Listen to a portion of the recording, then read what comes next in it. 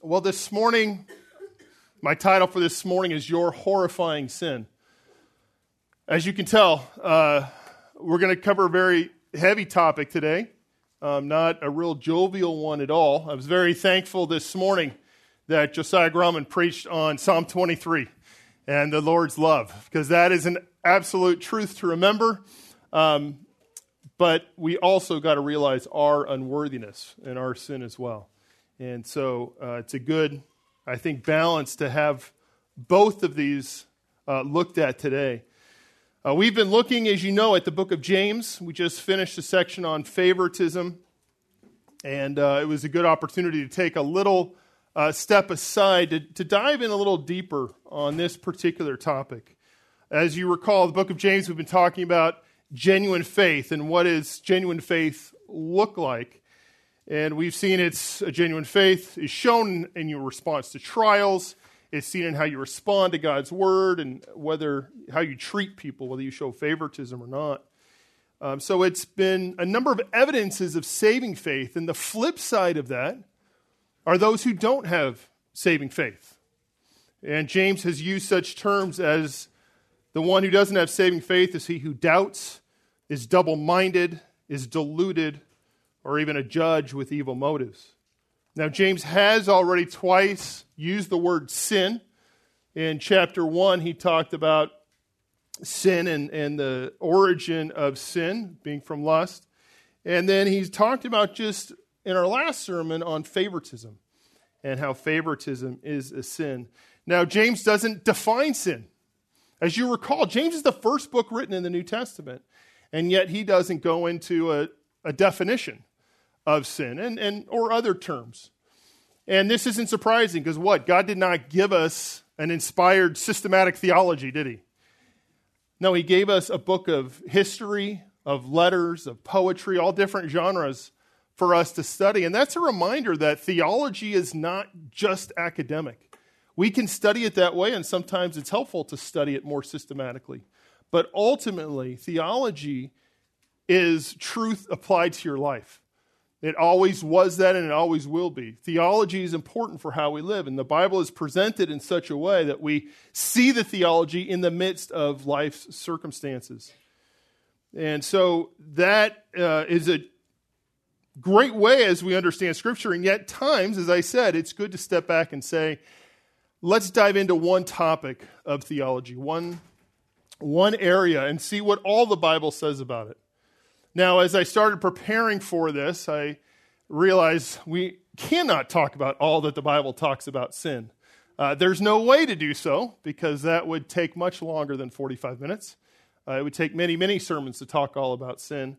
But I wanted to focus on one area of sin in particular, and that is the horrifying aspect of sin. I wanted to focus on how bad sin is and how black sin is. And as I go through this, I'll be quoting liberally from a number of authors. And so I wanted to share some of the resources that I've been studying or that I could recommend as you study this. The first is The Sinfulness of Sin by Ralph Venning. He's a Puritan, actually a Puritan named Ralph, which usually think of, the Thomases and Gregory's, but it's Ralph Venning. Excellent book, and most of what I've been studying has been through that book, but also a book called Knowing Sin by Mark Jones. Our own pastor has written an excellent book called The Vanishing Conscience, talking much about sin. Also a book called Respectable Sin by Jerry Bridges, I think is very helpful, especially as we today look at the overall topic of sin. In this book, Respectable Sins, he starts listing them out, and even addresses those sins that we may give ourselves a pass for. Of course, it's an ironic title. There are no respectable sins. But as believers, sometimes we give those a pass. So that's an excellent book. The Biblical Doctrine book, our own church's systematic theology, and then Reformed systematic theology has quite a long section on sin, which I also found very helpful as well. But as we look at sin today, I want to start off by saying, what are the benefits of studying about sin? We may say, why why are we spending a whole morning on sin? That's not a very fun topic. That's not a very exciting thing. But I think there are at least 3 benefits that I want to point out to you today. And the first benefit is this of studying sin. It's to hate sin more deeply. Once we see how bad sin is, we will hate it more.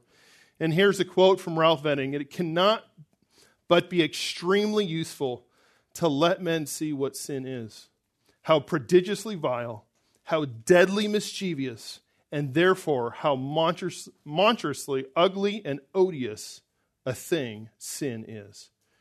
And that's certainly my hope for you today, is to see how ugly, how vile sin is, to see sin in some measure for as bad as it is, how wretched and the awful things that is done, and so that we can orient our thinking more properly and orient our lives accordingly.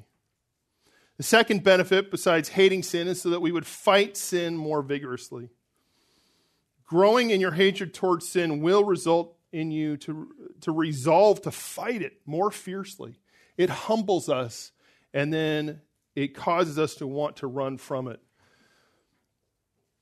We have this quote, humility issues forth from a right judgment of oneself, the humble acknowledge that they have sinned and come short of the glory of God. They are worthy of having been cast into hell a long time ago.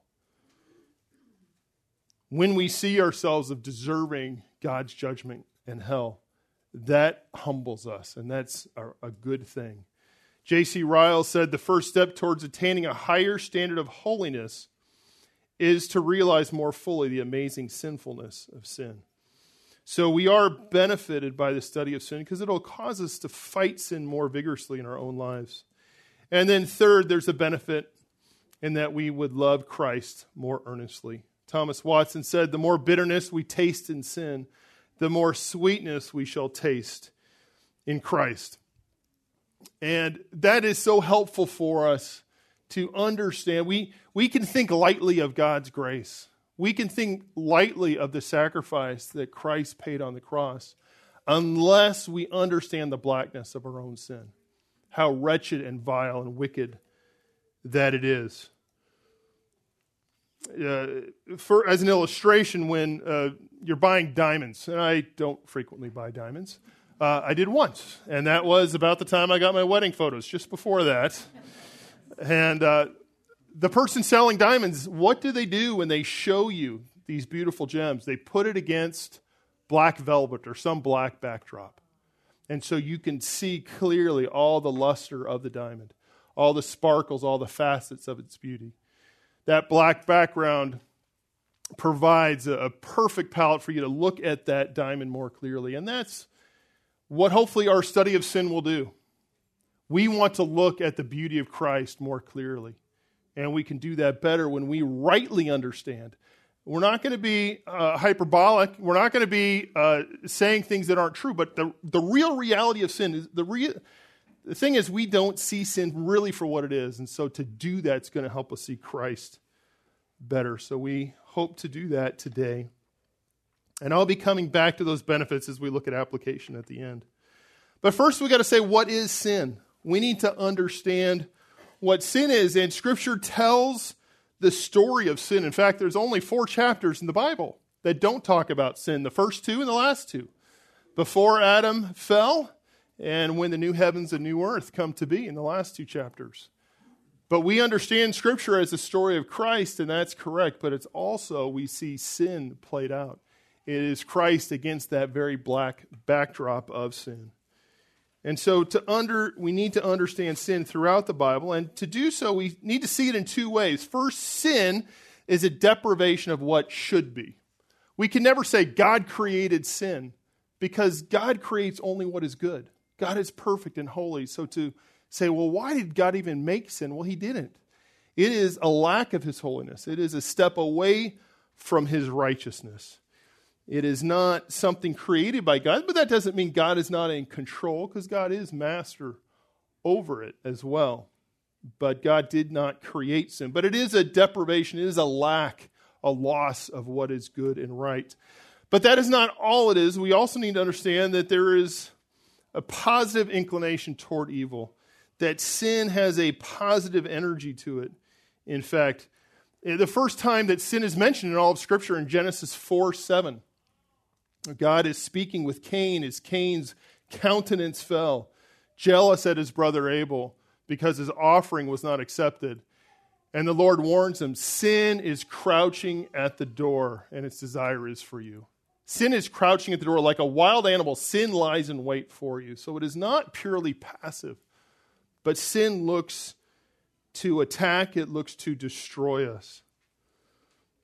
And we can see this in that there are sins in the world. Certainly we see sin of people are motivated by lust and by greed to get things, and they'll do awful things for that. But there are at times a wickedness that has no explanation of self-benefit. There is a wickedness many times in war, sometimes in vicious crimes that are committed that you think, what is the benefit of the vileness, the wickedness that's happening? And that is just out of sin itself. And so we need to understand both aspects of sin and then to define it exactly. And we talked a little bit about this last time, but sin is a lack of conformity to God's will in attitude, thought, or action, whether committed actively or passively. The center of all sin is autonomy, which is replacing of God with self. And we see in that definition both the deprivation and the positive inclination toward evil. That it is a lack of conformity to God's will or to God's law, and that it is also a seeking of replacing God with self. And this is an accurate definition, but I also find that Ralph Venning in his book gives a very vivid description as well, because we could take this academic description and say, okay, I got that. But listen to this more vivid description by Ralph Venning. That which sin is accused of and proved to be guilty of is high treason against God.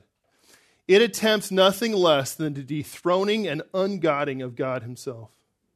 It has unmanned man, made him a fool, a beast, a devil, and subjected him to the wrath of God, and made him liable to eternal damnation. It has made men deny that God is, or affirm that he is like themselves. It has put the Lord of life to death and shamefully crucified the Lord of glory. It is always resisting the Holy Ghost. It is continually practicing the defiling, the dishonor, the deceiving, and the destruction of all men. What a prodigious, monstrous, devilish thing is sin. It is impossible to speak worse of sin than it really is, or even as badly of it as it really deserves, for it is hyperbolically sinful. There are not enough words. We need more and stronger ones to speak of its vileness. These are strong words against sin, the strongest words that he could think of, and even ask for more words to describe how bad sin is. And that is what we need, the place we need to get to in our estimation of sin as well. And that's what I hope to do for you today. Why can we say this about sin? That it is more wicked, more vile than any other thing. That anything that happens to be vile or abominable is because of sin.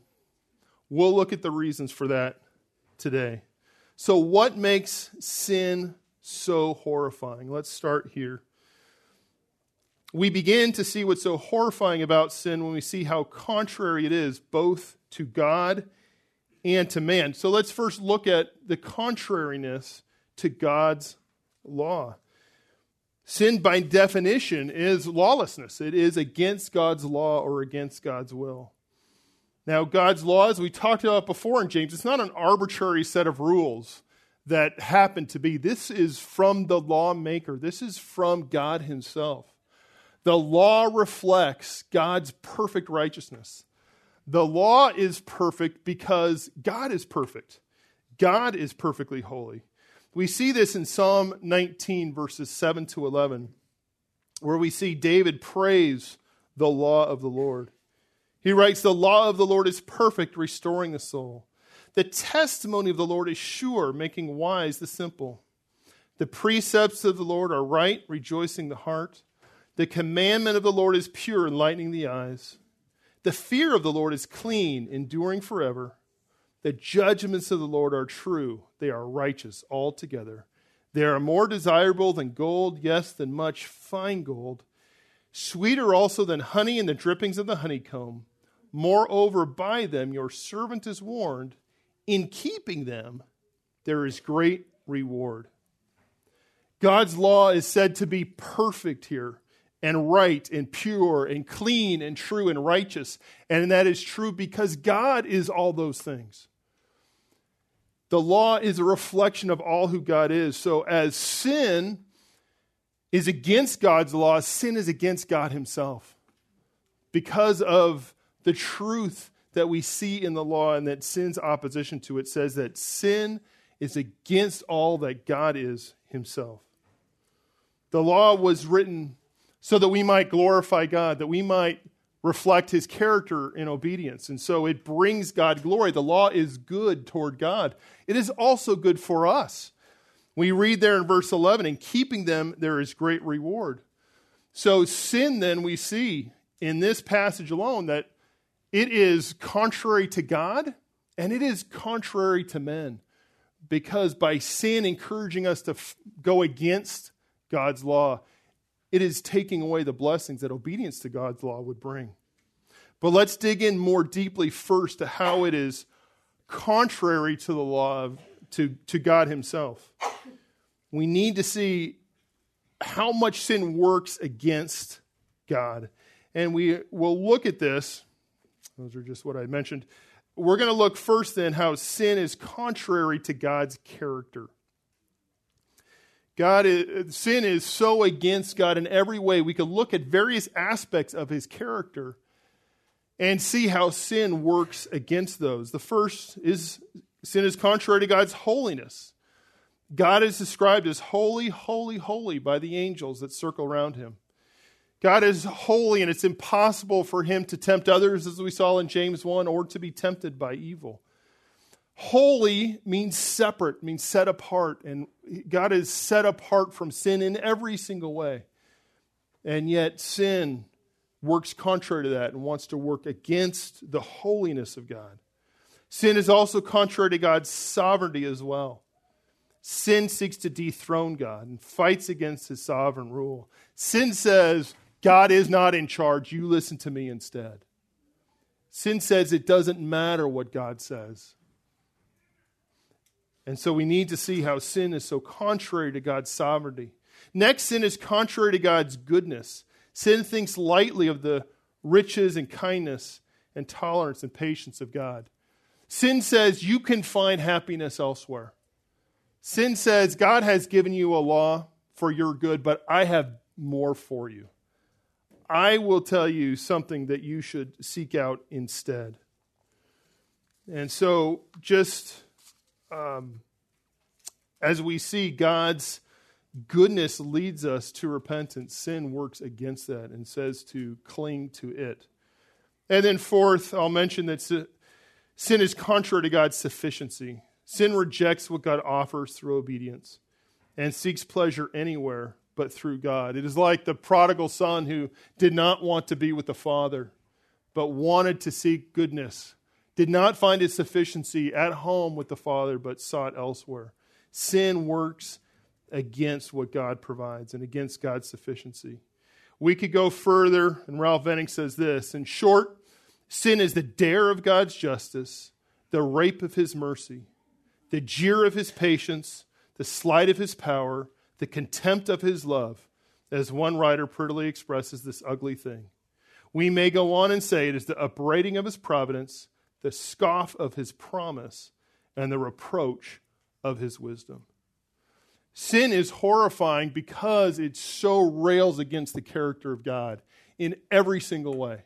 All that God is, all the majesty that God is, all the goodness he is in every one of these characteristics, sin opposes every single one of those. It is not only, though, contrary to God's character, it's contrary to God's existence as well. Sin wishes and even proclaims there is no God, Psalm 10:4. Ralph Venning writes this, sin is contrary and opposite to the being and existence of God. It makes the sinner wish and endeavor that there be no God, For sinners are haters of God, and he who hates his brother is a murderer. So as much as in him lies, he who hates God is a murderer of God. Romans 1 reminds us that all men that know God exist. All men are aware that there is a God, for it is evident in creation. We know that there is a God. Every man does. But men suppress the truth in unrighteousness. They say, yes, there's a God, but I do not want to know him. I do not want to worship him, and exchange God's glory for idols, for images, for other things, for himself, instead of keeping God on the throne. Sin always opposes God and seeks to ungod him, it can be said. This being true, that sin is so contrary to God against his character, against his existence, that sin is working so hard against God, how can we trifle with it? How can we be entertained by it? How can we excuse it in our lives? If you're a believer, above all, you love God. The greatest commandment, to love the Lord your God. If you love the Lord your God, you can't love sin. Sin is contrary to God in every way and seeks to annihilate him. We must be stirred in our hatred towards sin because sin hates God. But sin is not only opposed to God, sin is contrary to man as well. It's contrary to us. It would be enough just to say that sin is contrary to God, but let's see also sin being contrary to man. It's against the blessings of obedience to God. As we already saw in Psalm 19:11, in keeping God's law, there's great reward. Well, sin says you don't get that reward. You get the temporary joy that I try to bring you, but not the blessings of God. Sin is against man in his body and his health. Because of sin, all the diseases, all the sickness, all the injuries have happened in this world. If sin had never entered this world, neither would death or disease or sickness. And we hate things like cancer. We hate these diseases that take away people, those that we love. But as we hate those things, let us not forget, if sin had not existed, those would not exist. It is because of sin that God brought a curse onto this world. And so even as we speak with those, pray for those who are suffering from some kind of disease, let that even turn us to hate sin more. Sin is against our body and our health. It's against our conscience as well. And as painful as many diseases are, if you have a clear conscience, you can endure those things. You can go through those with trust and comfort in God. But if you have a sinful conscience, if your conscience is racked with guilt, it doesn't matter how healthy you are. We see even Judas Iscariot, healthy though he may be after he denied Christ, his conscience was so plagued that he went and hung himself. That is what sin does. Sin destroys, and it does so by destroying even our conscience. Sin destroys peace between individuals. The destructive nature of sin between individuals is evident. Terrorist attacks, it's because of sin. We see wars happen, it's because of sin.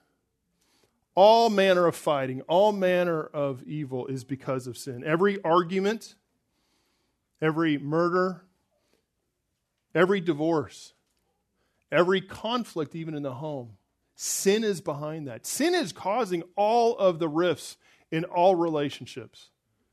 Sin is what's behind it. We got to hate sin. Why wouldn't we hate sin more and do everything we can to rid ourselves of it?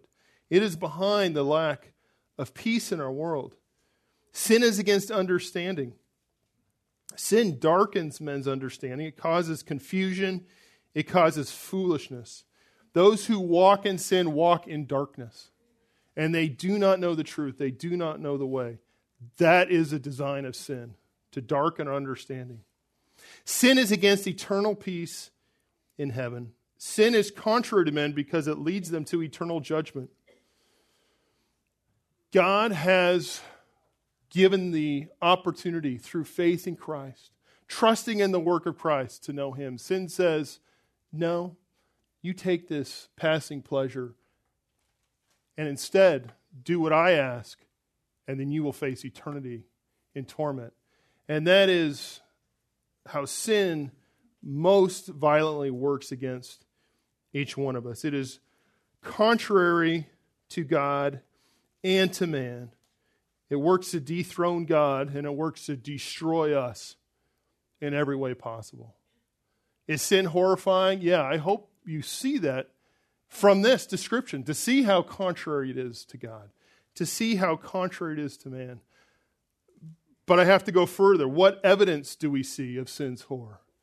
We can say that, okay, I understand its contrariness, but is there evidence, is there things we can see that also shows sin's horror? And there is. There is. God shows his hatred of sin. It's evidenced in a number of different ways. First, God's punishment of the wicked on the earth. And this is throughout the Bible. We could see God punishing the wicked. We could see the world, the time of Noah, being destroyed by flood. Why was it? Because men's hearts were wicked. We can read about the plagues in Egypt that came upon them, the destruction, the death. Why did that happen? That was God's judgment on sin. Sodom and Gomorrah were destroyed by fire. Korah and his followers, the earth opened up and swallowed them. Ananias and Sapphira, they dropped dead for lying to God. God hates sin, and we see his hatred against sin so clearly in all these ways that he has judged people on this earth. We even see God's hatred against sin in that he disciplines his children. God loves us so much that he disciplines us when we sin. He knows how destructive sinful is to us. That it's not only contrary to him, he knows it's destructive to us, so he disciplines us. It says God has executed judgment on his own people when they have sinned to show how hateful sin is, even in those he dearly loves. One would think that if God would spare any, he would spare his own. And indeed, he pities them and spares them as a father. Pities and spares the son who serves him. But though he forgives them, yet he takes his vengeance on their iniquity. Now we know the full vengeance is taken on Christ on the cross for believers. But God does discipline us to rid us of the sin in our life. And we can see how much God must hate sin to want us to be out of it. The very children that he's chosen, he reluctantly but lovingly disciplines so we might be free of sin.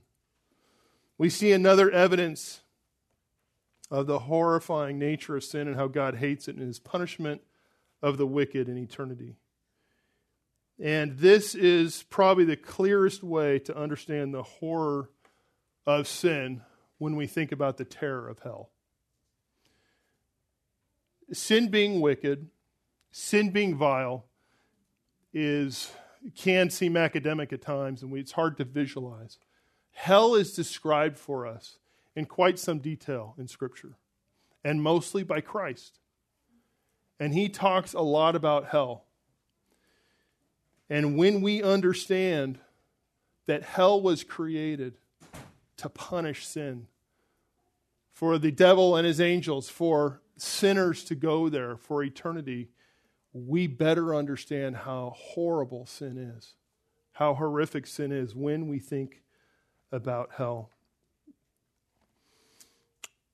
But it's a just thing for God to do. It says God often punishes less than iniquity deserves, but never more. The greatest sufferings are neither more nor less than sin deserves. God damns no man except for sin. Damnation is a punishment, and all punishment presupposes guilt and transgression. Death is but sin's wages, that which sin has merited. Man's undoing is only the fruit of his doing. Hell, as bad as it is, and we're going to look at it here, is the right and just punishment for sin. It is the punishment that absolutely fits the crime, that perfectly fits the crime. So let us look a bit at what hell is. Hell is the complete lack of any good thing. There is nothing good in hell. Hell is the complete loss of all relationships. There will be profound and overwhelming loneliness in hell with no one to commiserate with, no one to encourage you, no one to speak with you at all. Hell, you lose all of that in hell. Hell provides no peace, no hope, even after years or decades or even millennia. Hell, you'll never have peace, no matter how long you were there. It lacks any measure of comfort, any pity, or any mercy. Hell is the loss of any relief or any hope whatsoever. Even in this world, those who reject God, they hold on to a false hope, and that gets them through. But in hell, there won't even be a false hope. There is no hope. It is eternal lack of any hope, any chance for forgiveness, any chance of restitution. It is final. And hell is the separation from the presence of God. Hell is the lack of anything good, anything close to good. It does not have it. Ralph Venning writes, this damnation state of sinners will admit no relief. It will be punishment without pity, misery without mercy, sorrow without succor, crying without comfort, torment without ease. The sinner can look for no relief from God, for God judges and condemns him. None from conscience, for that accuses and upbraids him. None from devils, for they torment him. None from hope, for that is departed from him. None from time, for this state is forever. There is no good and there is no relief. But that is not all. Hell is described as a place of exceeding sorrow where there will be weeping and wailing and gnashing of teeth. Hell is a place of fiery flames and unquenchable fire where the soul never dies. Hell is a place of outer darkness. And to be in complete darkness and yet be engulfed in flames, it's unknown in this world. It's hard to imagine how can you have the pain and suffering of flames and not at least have the consolation of its light. And yet that is how hell is described. It's a place of excruciating pain beyond what we can imagine. It's a place of continuous and unrelenting torment. Hell is the unmitigated cup of God's wrath poured upon the sinner. God's righteous judgment upon those who have committed the high treason of sin. Even in studying this, in reading this, it is so sobering. As I was studying, and tears were coming to my eyes, just recognizing this is real, this is true, and it is hard to take, but it is a reality. Ralph Venning writes, the punishment that sinners must undergo will be such a state of misery that all the miseries of this life are not to be compared with it. They are nothing to it. The gripings and grindings of all the diseases and torments that men do or can suffer in this life are like flea bites to it. To pluck out a right eye or cut off a right hand would be a pleasure and recreation in comparison with being damned in hell. Now, at this point, we may protest and say, wait, such punishment is too much. That is unfair. That is more than I can take to even read, much less imagine what it is. But the problem is not that hell is so bad. The problem is that we don't understand how bad sin is. We need to understand this is the right and just punishment for sin. This is what sin deserves. And so while we wince, while we may even want to protest against all that hell is and is described as, we have to instead say, you know what? That is how Christ described it. That is what it is, and that is the righteous judgment for what sin is. And may I hate sin all the more when I see God's punishment for it, the crime that it is. So may the dread and terror of hell provide fuel for us for our hatred of sin. may you think upon hell and realize that is what sin deserves. And so may I hate sin all the more. So we see the evidence of God's hatred of sin by looking at hell, but we see it in one other way that I don't want to miss. We see it also in God's crushing of his Son. The horrifying reality of hell has only been matched one time in history, and that is when Christ suffered on the cross, when he took our sin upon him and he drank the full cup of God's wrath on the cross. And we struggle to understand how the penalty that Christ paid on the cross is in any way equivalent to the terror of hell. But that's only because we don't understand the holiness of Christ. If we can understand that hell is what sin requires, and that Jesus, in the very same way, took on God's wrath on the cross, we realize, well, Christ is glorious. Christ, to take that sin, to bear that weight, we can only appreciate what Christ has done all the more. If we were only able to more fully comprehend the work of Christ in his atoning death, and how he endured separation from the Father, how he who knew no sin became sin on our behalf, how he endured God's wrath in a greater measure than any person ever could or even can conceive, then we would see sin in all its wicked destructiveness and hate it for what it is, because of what Christ has done. Eye has not seen, nor ear heard, nor has it, nor can it enter into the heart of man to conceive what Christ suffered. The greatness of Christ's suffering is a full witness against the sinfulness of sin. What an odious thing sin must be to God. For sin to take his only Son, as we reminded first service of the Father's love for the Son, a love beyond what we can understand, and he would take his Son and send him to the cross to die and separate from him and pour out his wrath upon him. Well, how bad must sin be for the Father to do that to the Son?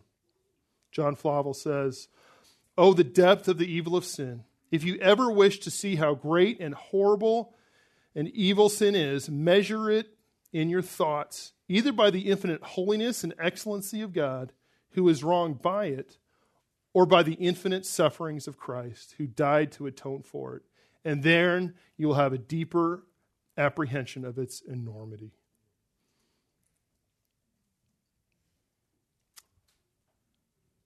What happened to Christ on the cross? When we are tempted to sin and to think, oh, this is just a small thing. I could be forgiven by this. Oh, you know what? It's not that big a deal. Remember what it did to Christ on the cross. And may that cause us to hate sin. Well, finally, I want to talk more about application to this.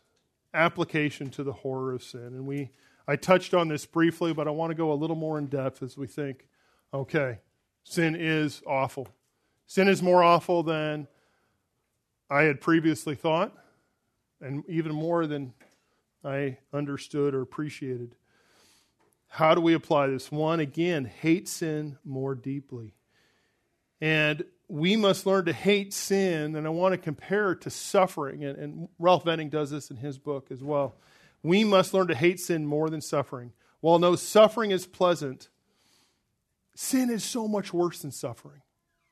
Sin and suffering should not even be on the same scales. Listen to what Scripture says of suffering. "It is good for me that I was afflicted, that I may learn your statutes." Psalm 119:71. 2 Corinthians 4:17. "For momentary light affliction is producing for us an eternal weight of glory, far beyond all comparison. Consider it all joy, my brethren, when you encounter various trials, knowing that the testing of your faith produces endurance. And blessed be the God and Father of our Lord Jesus Christ, the Father of mercies and God of all comfort, who comforts us in all our afflictions, so that we will be able to comfort those who are in any affliction with the comfort with which we ourselves are comforted by God. We see in these suffering, it is good for me that I was afflicted. Well, there is nothing good in sin. It is never, you can never say it was good for me that I sinned. Suffering, yes, you can say that. 2 Corinthians 4, momentary light affliction is producing eternal weight of glory. Our sin does not produce glory. Our sin only produces a building up, a storing up of wrath, it says in Romans. It says to consider joy when you face trials. And Scripture never tells us to have joy in our sin. Sin only brings sorrow. And the comfort with which God supplies in our affliction is not comforted when we sin. We receive no comfort. When we repent, yes. When we turn from our sin, yes, but not while in our sin. There is no comfort. Suffering is always preferable to sin. We may choose to endure suffering rather than sin, and must choose suffering rather than sin. While suffering works to make us perfect, sin works to destroy us. And again, Ralph Venning, and now indeed no affliction seems to be joyous for the present. Although they are not to be desired, yet they may be endured. Sin, on the contrary, is neither to be desired nor endured. Any sin is worse than any suffering. One sin, then all suffering. And the least sin, then the greatest suffering. What then? Is sin worse than to be whipped, to be burnt, to be sawn asunder? Yes, by a great deal. It is clear from what our Savior says. Fear not them who can kill, but fear him that can damn. That is, it is better to be killed than to be damned. You may more easily suffer from man than sin against God. One may suffer and not sin, but it is impossible to sin and not suffer. They who avoid suffering by sinning, sin themselves into worse suffering. And you may think, I can't endure any more suffering at the hands of a person at my workplace, or my spouse, or how my children treat me. It's only fair that I respond in anger sometimes. It's only fair that I respond with unkindness and harsh words. Sin, my sinful reaction is but a small thing to the suffering that I'm receiving from this person. But brothers and sisters, that's not true. It's not true.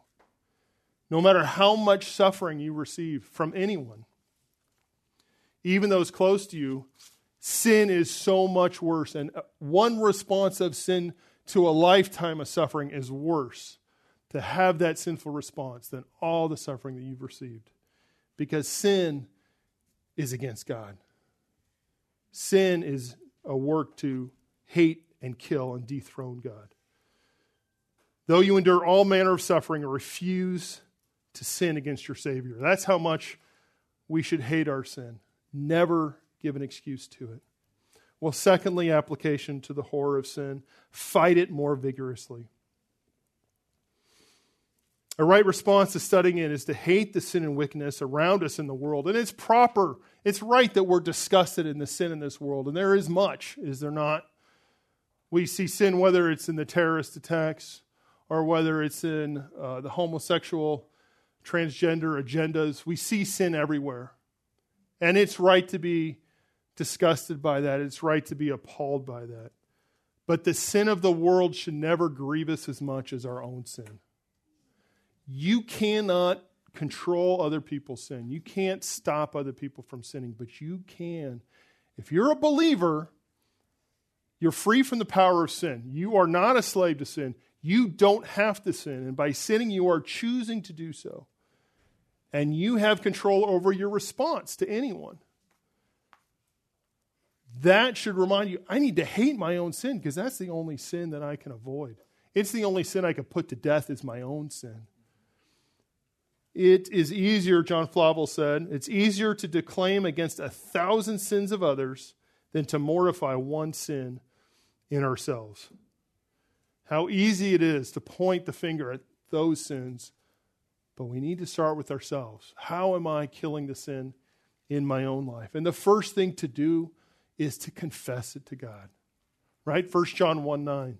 If we confess our sins, he's faithful and just to forgive us our sins and to cleanse us from all unrighteousness. You may say, this is too much, all this talk about sin. It's too heavy for me.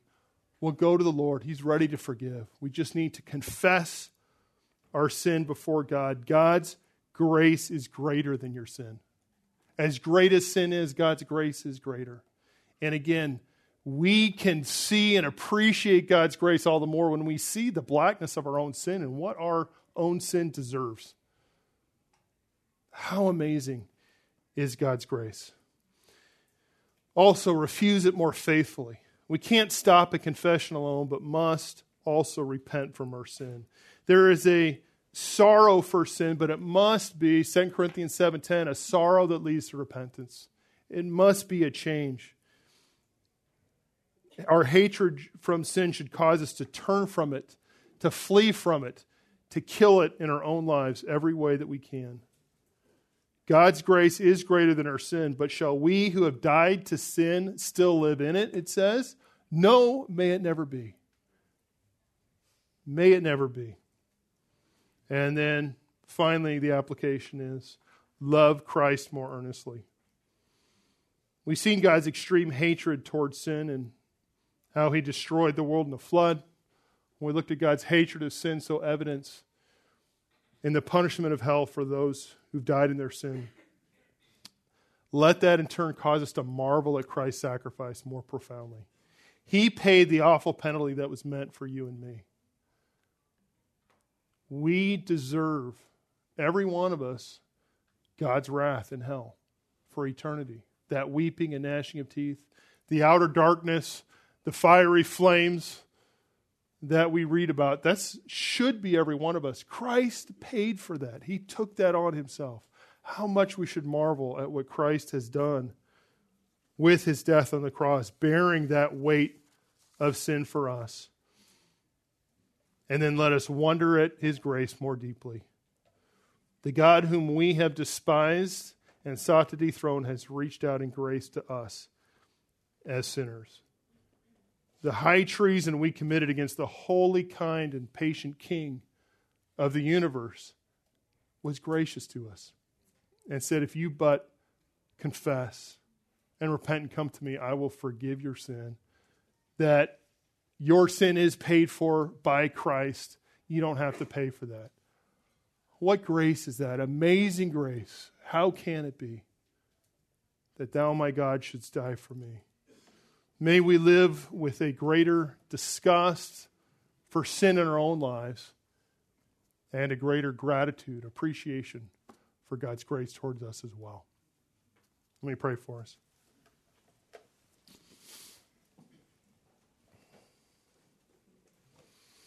Lord, studying about sin, speaking of sin even now, thinking on horrifying sin, God, Lord, is such a heavy burden, and it's so sobering, and yet we also know of the great, amazing grace that you have shown through Christ, the forgiveness that you provide, the mercy that is ours through the work of Jesus. Lord, help us to hate sin more. Help us to prize Christ more. Lord, I pray that we would not make excuses for our sin, that we would never even come close to wanting to sin, to allowing it, God, that we would put it off, that we would take those necessary measures, however drastic they may seem, Lord, to avoid sin in our own lives. Lord, we want to see you glorified. Make us more worthy vessels, Lord, that we would walk worthy of the gospel to which you've called us. We pray this in the name of Christ. Amen.